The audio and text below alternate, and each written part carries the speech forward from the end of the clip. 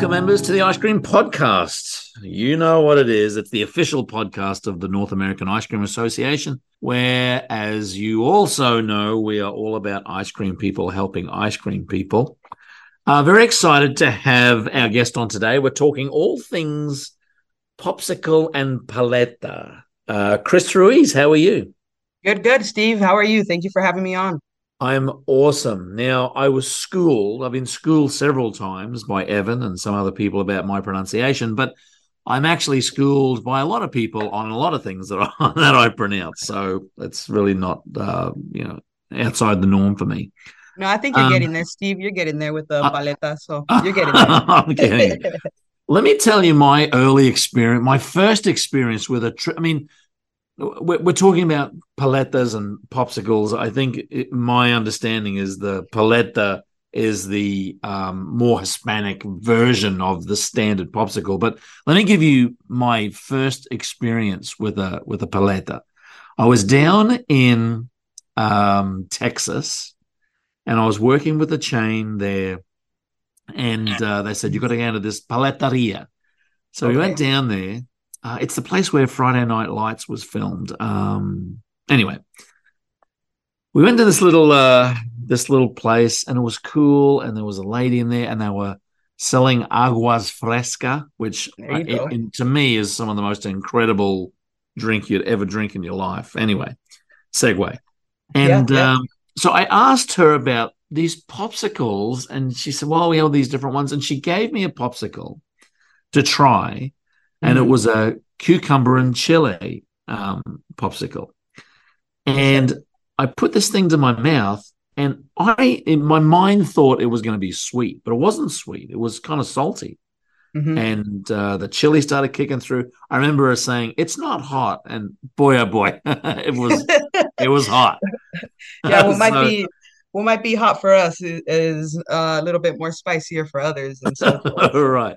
And so that kind of opened up my mind into this whole world of just the variety of this product line. So, um, explain to me, what is a paleta? yeah, so a paleta is a traditional Mexican frozen dessert. It's served on a palito or a stick, hence the name paleta. Mhm. Usually made with fresh fruit, with a milk or a water based. So yeah, you have different types of paletas that you can make with all types of fruit.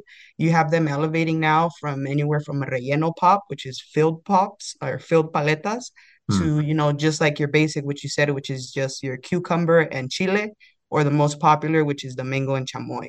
So yeah, it's just a frozen dessert on a stick with fresh fruit, ready to serve, and catering is also made easy with that too. So And I guess we had a competition in Texas last year at ConeCon, which really, I think, kind of introduced the process of making them. But there have mhm. been stores in and around the country, King of Pops and Stick, and all these places that primarily are driving all of their revenue only on the paletas or popsicles, right? I mean, it's an increasingly popular product line that's happening all around the country. Yeah.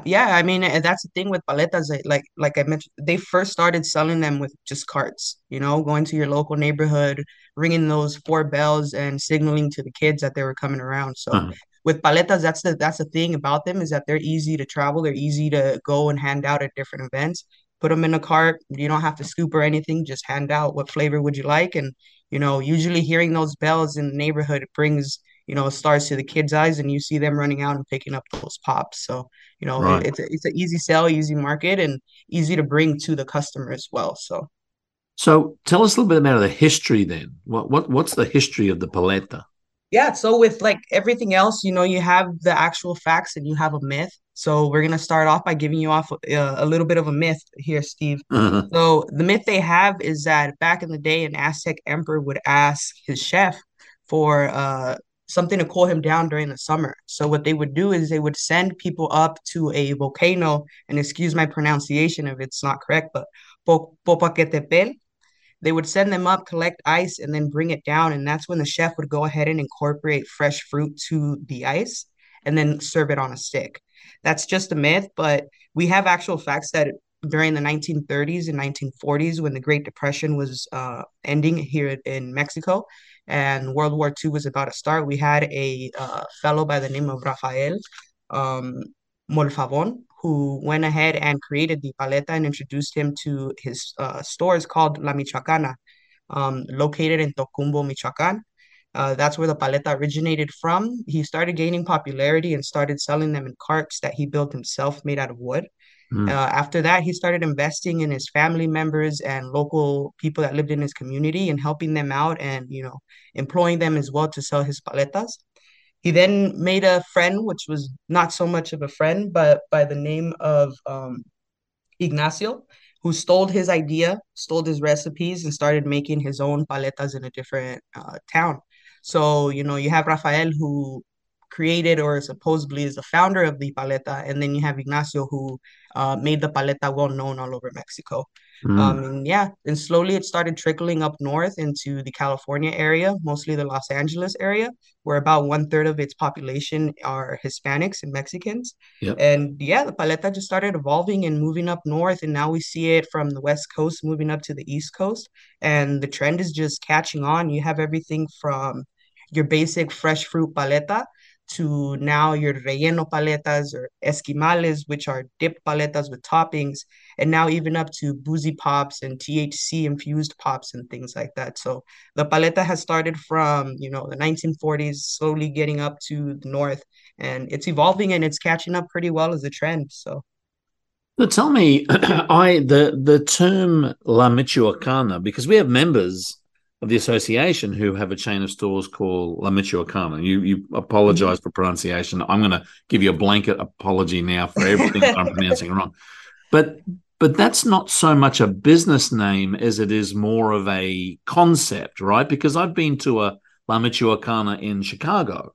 Yes. Um, Yeah. So that the thing with La Michoacana is, for example, we have Don Rafael, who started La Michoacana. And the Michoacana, it started getting traction and more people started buying it as a franchise.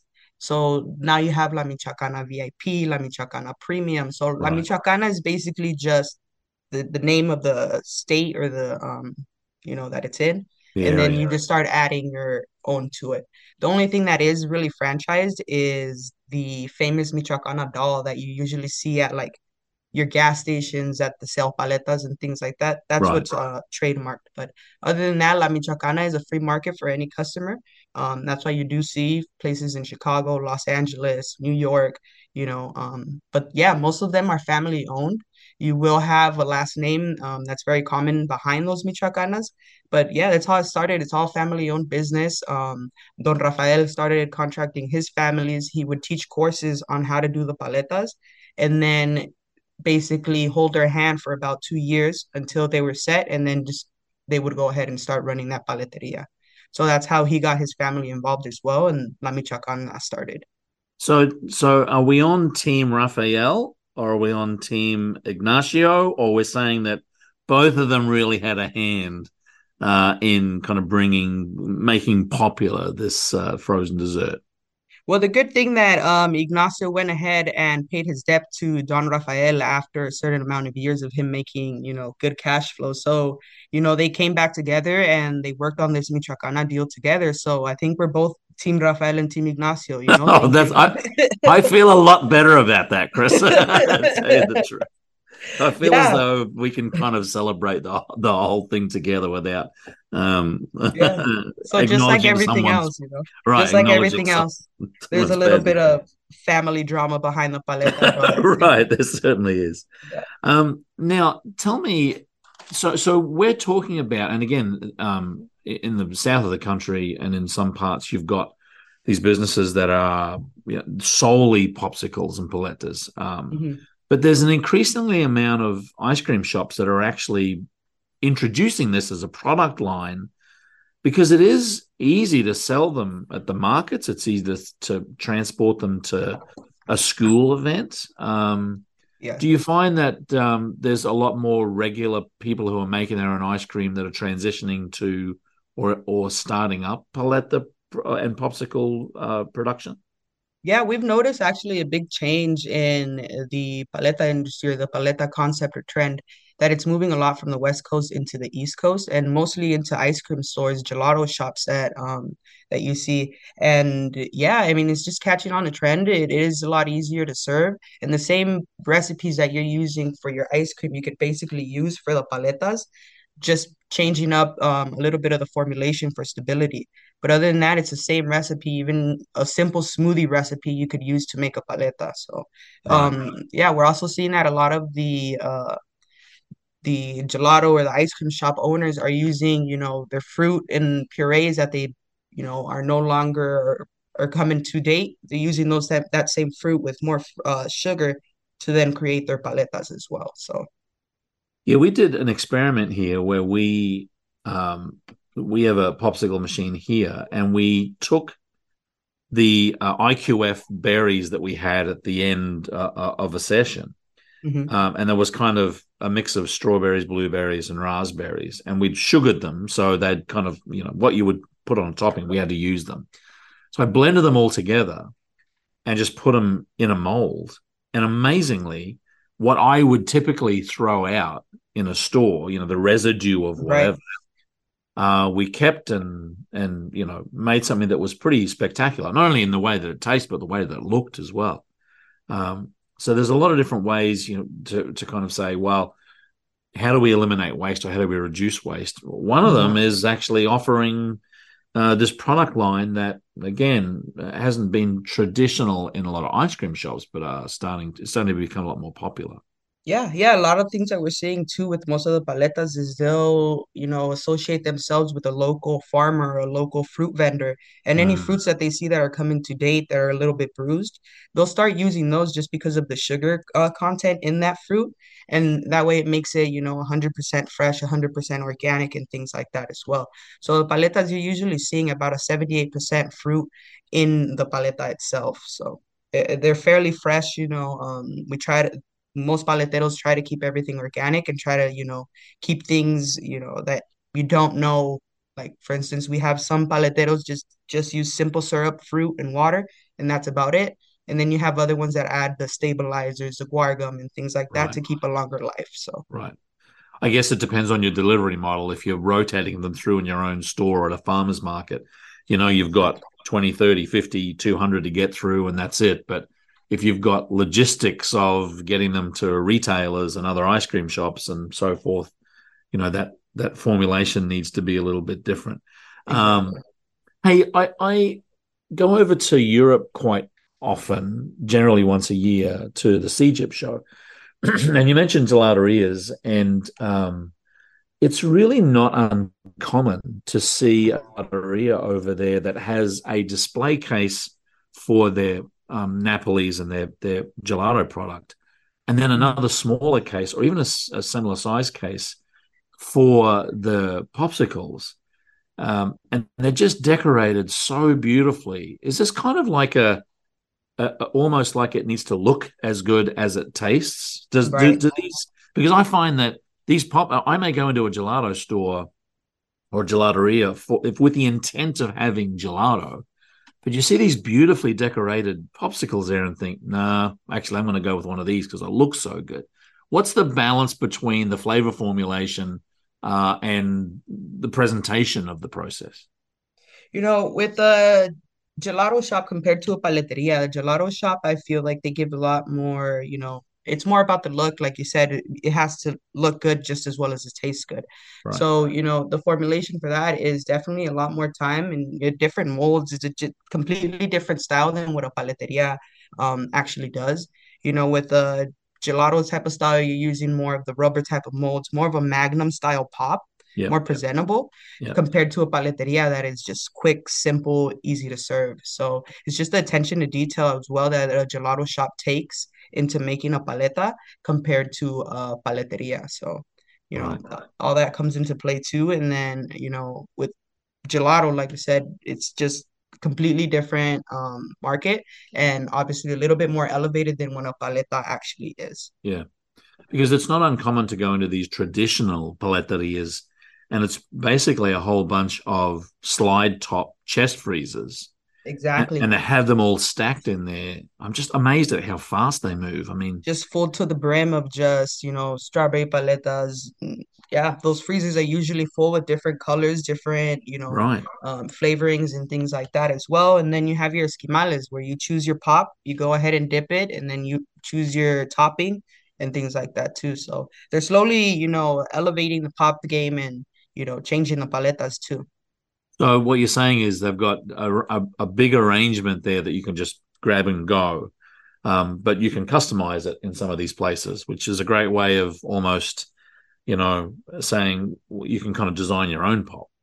Exactly, exactly. Yeah. So, I mean, you could have your plain vanilla pop, three different toppings in the back, and then three different, dippings. So the choices are endless for you to do with paletas.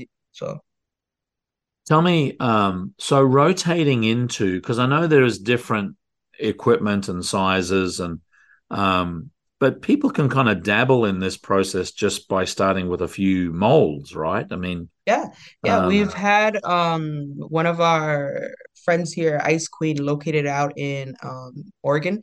She started off with the freezer, just a couple of molds in a blast freezer, and that's how she started off her business. And honestly, a Yeti cooler. And she would take that to her local farmers market, sell about 200 pops until she saved up to buy her own machine. And now, if you look her up, again, her name is Ice Queen. She's doing fairly well and expanding well in her business. She now has her own storefront.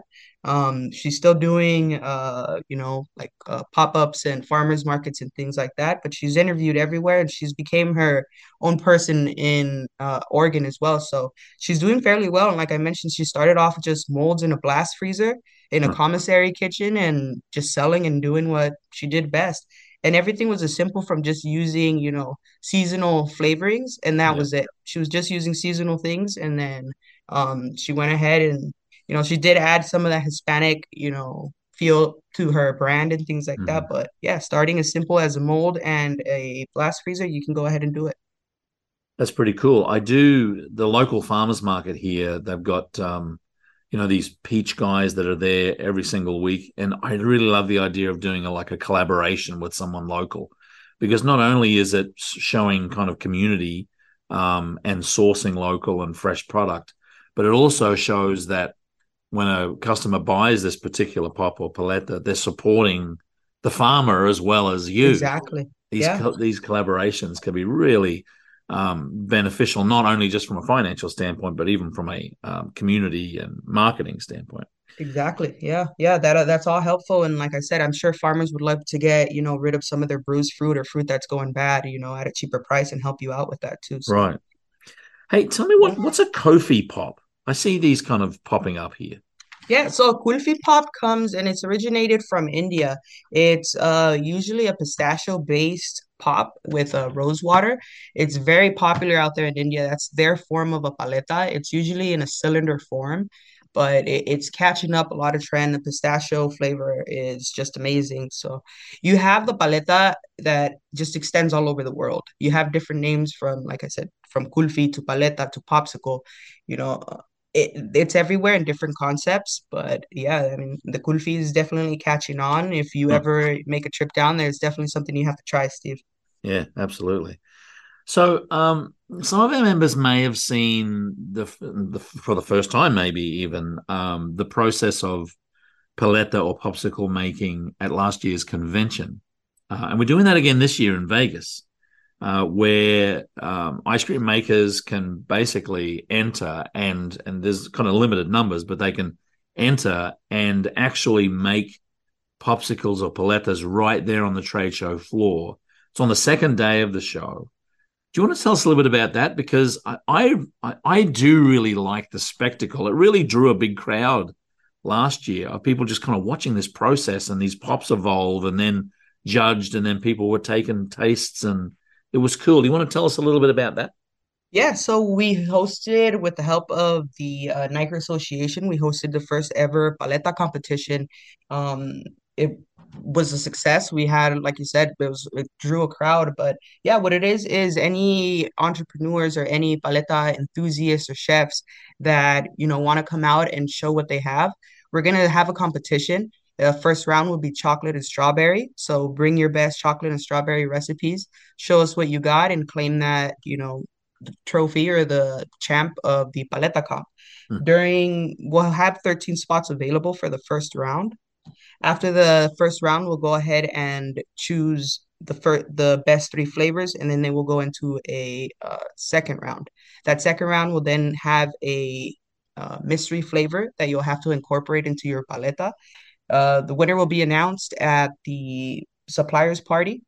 But yeah, if you guys have any questions or anything like that, feel free to reach out or sign up, or any more info is on the Ice Cream Association page.